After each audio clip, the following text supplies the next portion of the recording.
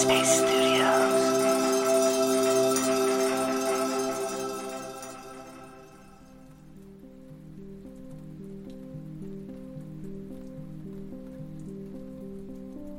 Hi, my name is John Legend, and welcome to Radio Headspace and to Friday Morning. Today, we're going to talk about doing what you love. I really love my job, and it's brought me so much pleasure over the years. But it wasn't always this way.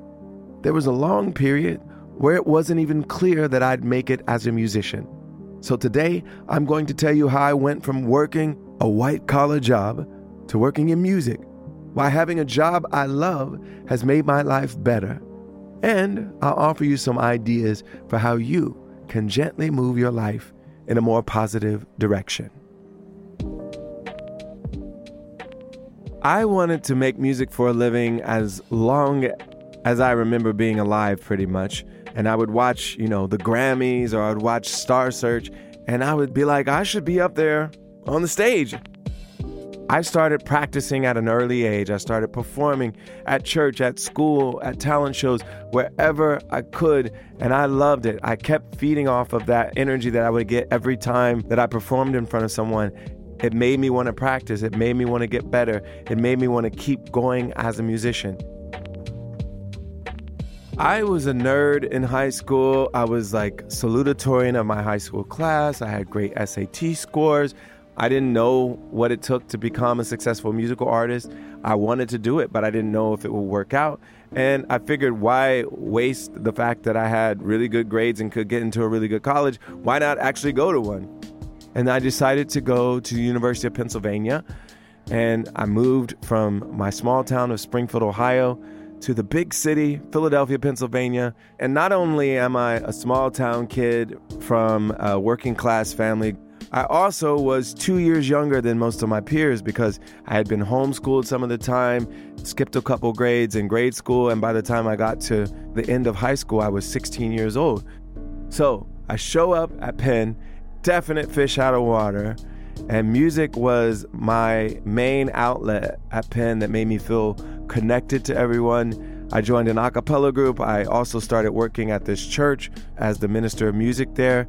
And so music was always the way that I kind of broke the ice. And then I was always doing music on the side and hoping that music would be able to take over, and that would be all that I did. So as I'm getting close to college graduation, I'm looking at all my friends. They're all like applying and dropping their resumes to all these banks and consulting firms. And I started applying to a few consulting firms. And then I eventually got an offer to work at Boston Consulting Group. At night, I would play gigs in New York. And at one of those gigs, my roommate's cousin came to the show, and his name was Kanye West. He was a pretty unknown guy at the time as well. He was an up-and-coming producer who also wanted to rap, but no one knew he could rap yet. We started working together. Both of us were trying to make it as artists, and we helped each other out. And a couple years after that, I was finally able to get a record deal. No more parallel tracks, no more backup plans. I'm a full-time musician. Hopefully, you can find a job that interests you, that excites you in some ways, that you feel like you're putting something interesting out into the world, that you're working with interesting people who you enjoy collaborating with and stimulate you.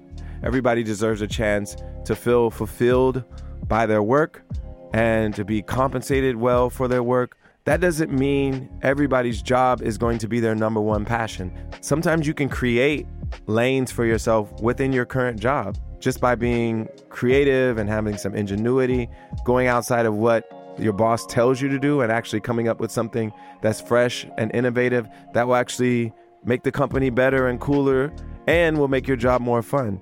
And if you can't do it in your job, make some time to have some activities outside of work that stimulate you and excite you and make you want to wake up every morning.